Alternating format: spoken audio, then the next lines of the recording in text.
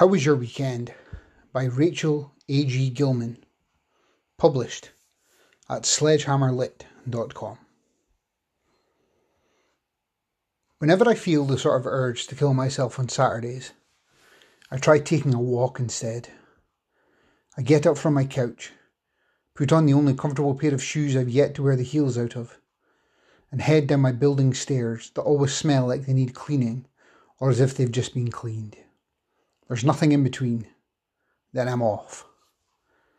I take a right, then a left, then a diagonal path through the park to head downtown, past the places that I used to pass on my way to work, to class, to dinners, to dinner dates.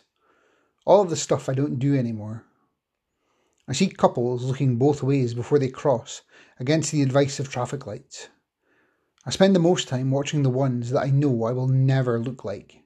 The girls in the vintage Levi's that don't fit people with stomachs, paired with the boys who figured out how to keep their white, overpriced sneakers clean.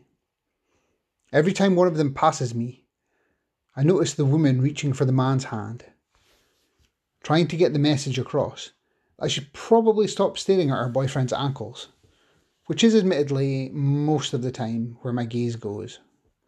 I'm strangely attracted to men's ankles, particularly when the trousers are so short that I can get a peek of the socks.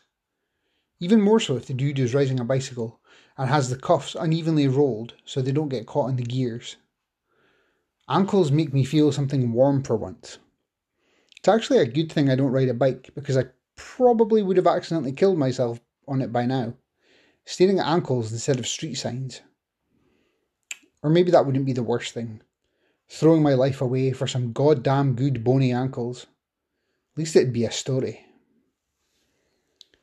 I continue walking the streets that I used to frequent as an undergrad, smiling a little at the boys who are alone and who feel like they should be fair game, before remembering that a preschooler's lifespan occupies the years between us and now. That I am nowhere near old, but I will never be that young again. Memories start clogging up my eyes. The convenience store where I bought endless plastic water bottles and packages of dark chocolate peanut butter cups, and sometimes other things if there was someone I was talking to who I didn't want to leave. The now closed Vietnamese place, where my non-fiction professor bought me booze at 19 to celebrate my first reading, during which I learned the strategies for being able to speak to a crowd while metaphorically cutting open a vein. Next to the Italian restaurant turned dumpling place turned coffee shop where I first tried, and failed, to tell a boy that I thought I loved him. All of the corners where I said goodnight to someone that I was afraid of one day losing, and that I now have. I get caught up in construction outside one of the dorms that once played house to one of my favourite humans. Stopped, I notice an attractive guy with dark, tousled hair smiling down at a blonde gal with a thick ponytail, just like the one I used to have. One not yet traumatised by 20-something stress. It's so obvious they want to kiss each other. I want to yell across, "Do it! Do it while you still can!" I'm depressed today, remember. Not insane, so I don't. Instead, I allow myself to be bumped by two girls carrying a pizza from the famous joint on the corner that I stopped going to once I graduated and learned what slices that cost more than $1 taste like. Girls who got extra piercings in their ears at mall kiosks when it was rebelliously appropriate at 15, instead of at the bougie, overpriced place in Soho, like I did at almost 25, with a golden Amex and lots of blood. I walk away faster and faster, feeling tears springing to my eyes as I think about the person I would like to be holding hands with right now, the person I should have kissed in front of that dorm, the person who doesn't even exist in the way that I want him anymore, because I don't exist in that way either. I walk into the grocery store where I've been a loyalty member for 5 years to catch my breath, hanging out in the frozen food aisle to see who else might show up because it's too difficult to learn how to cook for one. I try to be optimistic, but it's mostly just widowers that even after years without still wear their wedding bands, or young men helping each other carry boxes of beer and jumbo Gatorade bottles because almost 30 will never mean the same thing to them as whatever it feels like to me. Eventually, I make my way home with a week's supply of yogurt to help swallow my pills, even though the bottle advises me to lay off dairy. I listen to everyone in neighbouring bars having the kind of fun I can't remember how to have, and cry in small spurts for people that I know I should be out of tears for, and for reasons that really have no responses. Itchy, suddenly from my unwashed hair, and untapped potential, perhaps. Closing the apartment door, I fill my stomach with an undercooked microwavable meal. I'll end up throwing most of it out, which is a small improvement from not so long ago when I was throwing most of it up. And then I'll drink water, because at least it will fill my empty holes and clear up my skin. Because at least this all means that the knives spent one more day asleep in their protective sleeves.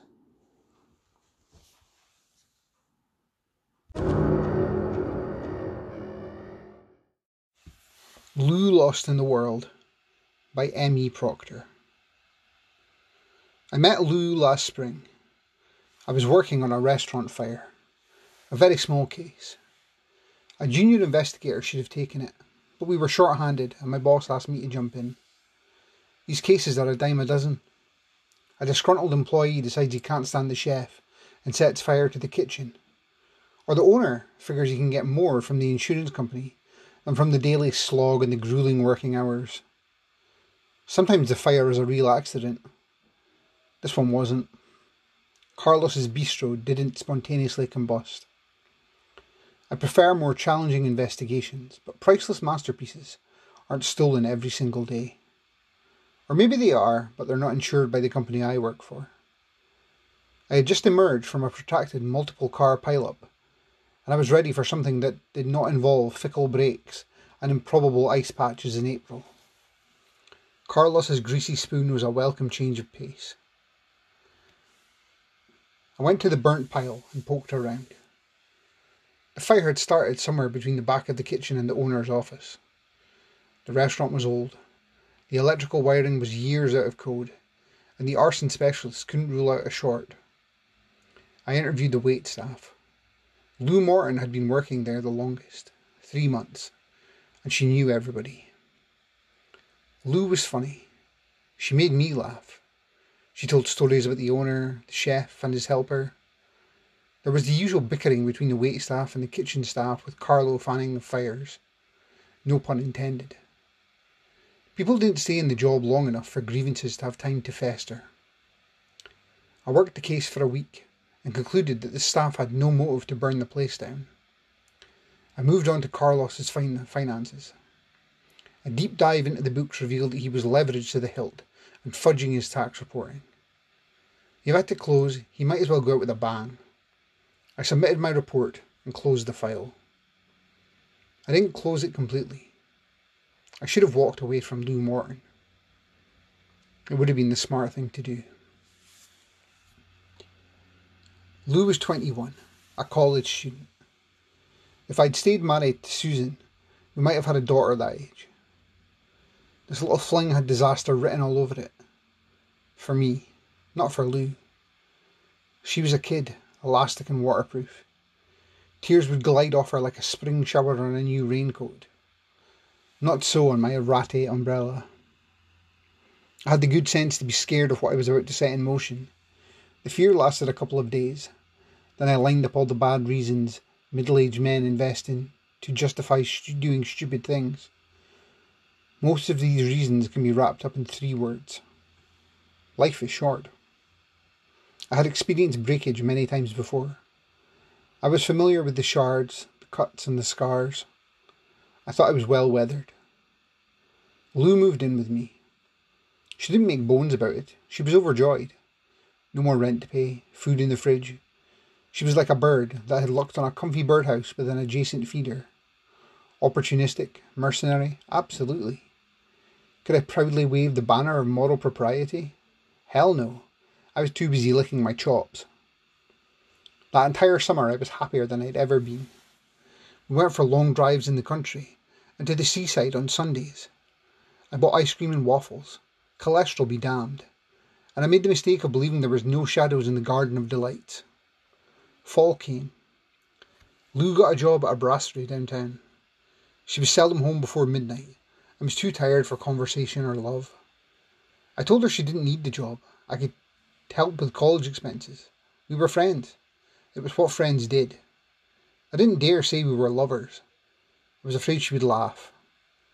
Lou refused my offer. I liked that she did. I thought, the girl wants to stand on her own. But that wasn't it. Trouble was coming our way with the winds of November. Lou came home later and later. Some nights she didn't come home at all. Some days she was too sick to go to her classes. Then she gave up on college altogether. I'm a good investigator and I know the signs. I didn't want to believe Lou was using. I had to make certain. I followed her. I went to the brasserie where she worked, sat in my car and watched. Her shift was over shortly after midnight, but instead of taking a cab to go home, she walked around the corner and disappeared in the narrow streets of the old downtown. I went after her. All cities have parts of town better avoided at night. Some of these parts aren't even safe in daylight. Lou led me to a notorious square. The early morning garbage collectors that picked up restaurant and cafe trash gathered enough needles, empty baggies and condoms to clog a landfill. The cops carried out occasional raids and arrested the dealers and the customers that didn't run fast enough. It didn't change anything. Trafficking slowed down for a few days, and then it all went back to where it was before, with a similar cast of characters. I didn't know what to do. Why would you listen to me? What authority did I have? Over the past weeks, she barely talked to me. Yet, I couldn't ignore what I'd seen in the square. I kept going as if nothing had happened. I knew what came next. She would ask for money. I would empty my wallet and steal my credit cards. I couldn't drop her as if she'd never existed. I had to help her. I confronted Lou at home, and she denied everything. I couldn't get through to her, and things got worse.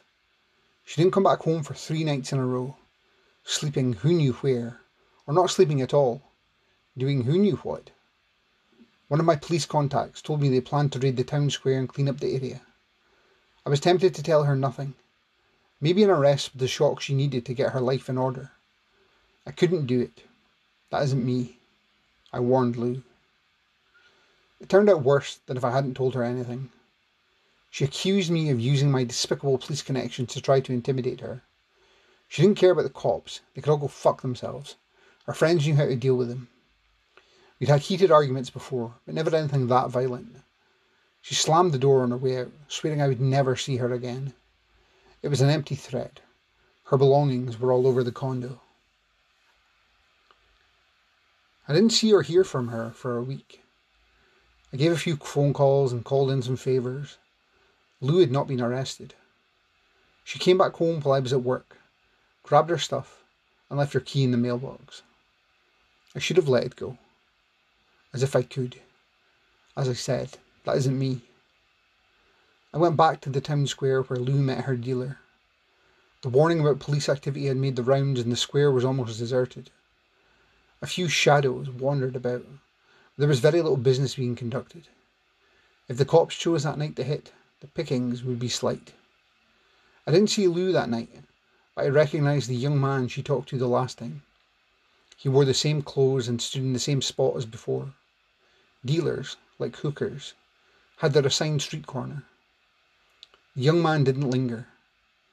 I don't tail suspects anymore, either on foot or by car, but the old reflexes are still keen. This wasn't difficult surveillance. My target was unaware and unworried. The streets were empty. Even so, there were enough dark corners and parked cars to provide cover. The dealer went into an old building near the post office. One of these soon-to-be demolished places with cheap eateries on the ground floor and crappy apartments upstairs. Nobody living there expects anything permanent. Urban nomads that pack and move with their possessions in plastic bags or cardboard boxes. I hid in the entrance of a Chinese grocery store on the other side of the street. I wanted to make sure the dealer lived there and wasn't making a delivery. I had already decided I would come back the next night and the night after that until I found Lou, no matter how long it took. The dealer had a routine. He always left shortly before midnight and was back an hour later. He had 2 places of business, the square, and a narrow street near the post office. He met a few regulars every night. During the day, he worked at a second-hand record store that also sold books and band t-shirts. The place reeked of patchouli and weed. A few days later, on a rainy night, I spotted Lou with a dealer in the town square. The police raid surprised everybody. In the confusion, I almost lost sight of Lou. She was hiding in a doorway, in the shadows. Once the cops got busy searching the suspects, she managed to slip away. I was right behind her. Lou walked fast and kept close to the facades, staying out of the streetlights. I called her name and she turned. She raised her hands as if trying to push me away and ran. I went after her. I'm not as quick as I used to be, but I was close when she turned into a brightly lit street. The cobblestones were wet and I slipped. I landed hard on my knees. It hurt like hell.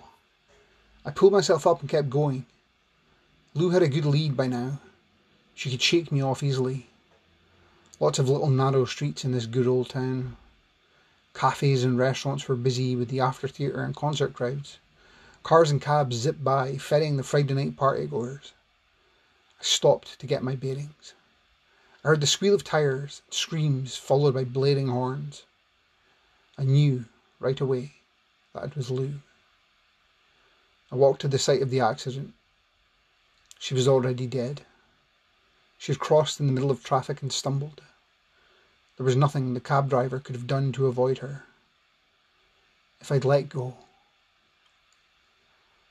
But that isn't me.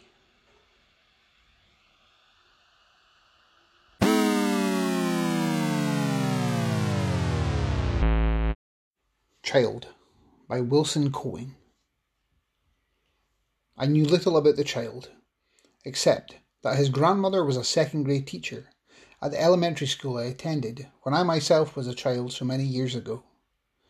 I'd heard she was a disciplinarian, and I was happy then to be put in the class with the other second-grade teacher.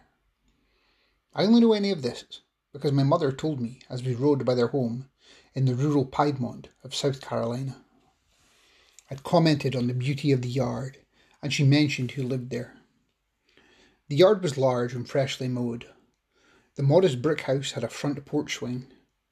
Some distance away stood a massive oak, its branches tendrilled so far out they almost reached the roof of the house.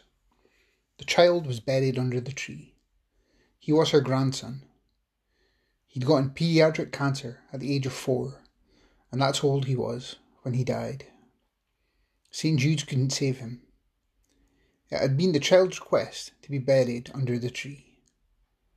I don't know why the child requested this, but I can easily guess he liked to play in the shade of the oak during the brutal, humid South Carolina summers. The leaves on the trees and the grass seem greener in South Carolina, especially on endless summer days without clouds, where you come to understand the term Carolina blue.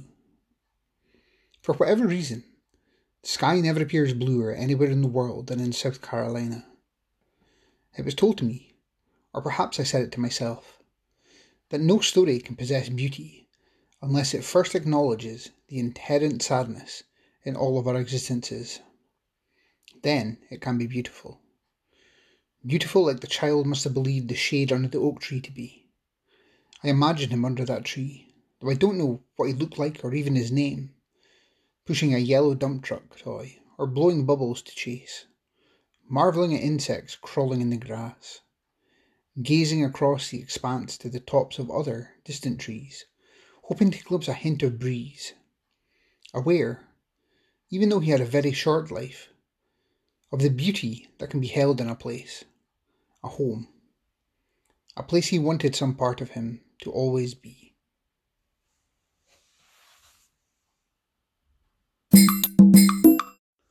To Forgive and Forget by B.F. Jones. Anna looks at the battered van parked on their drive, at the 2 men coming out, slamming the doors behind them. The first one is tall and muscular, wearing tattered jeans, trainers, and a leather jacket over his black jumper. He's completely bald. If it wasn't for his vacant gaze, he'd be a double of Bruce Willis, Anna reckons, as she sips coffee. The second man is smaller and skinny, almost of a different scale. His mid-length, mousy hair is greasy and in disarray, and his overbite completes his rat-like demeanour. She turns back to her husband, her eyebrows raised, knowing that asking about who the odd duo is will lead to yet another fight, and she isn't really in a position to question much, what with the whole affair business. That's why she keeps her comment to herself. That's why she shut her mouth when Doug said no. He didn't want the kitchen extension, just for the double doors to open onto a new, bigger patio. That's why she didn't say anything when he redecorated the lounge, knowing he picked the aggressive yellow just to piss her off, and knowing she'd be suffering those small acts of revenge until he forgave her, if he ever did. She hadn't meant to start an affair. She'd been friendly with the guy from her running club since the beginning, Patrick. A bit of a loner, old-fashioned, a book and art collector who spent all his free time reading and running, a technophobe who still owned one of those indestructible Nokia phones and made fun of her for taking pictures of everything and never having them printed. He was kind, funny, and brought back the person she used to be before she started her perfectly dull life with Doug. Somehow Doug had found out, and that had been the end of the story. She stopped going to the running club. She never saw Patrick after that. She texted him once, and he messaged her back a couple of days later, saying he was moving away and not to get in touch. The tone was cold. She knew he was moving away because of her, so she respected his wishes. Doug and her agreed to move on from that episode, and resumed their glossy, married life. Forgive and forget. They had even gone back to having a semblance of occasional fun.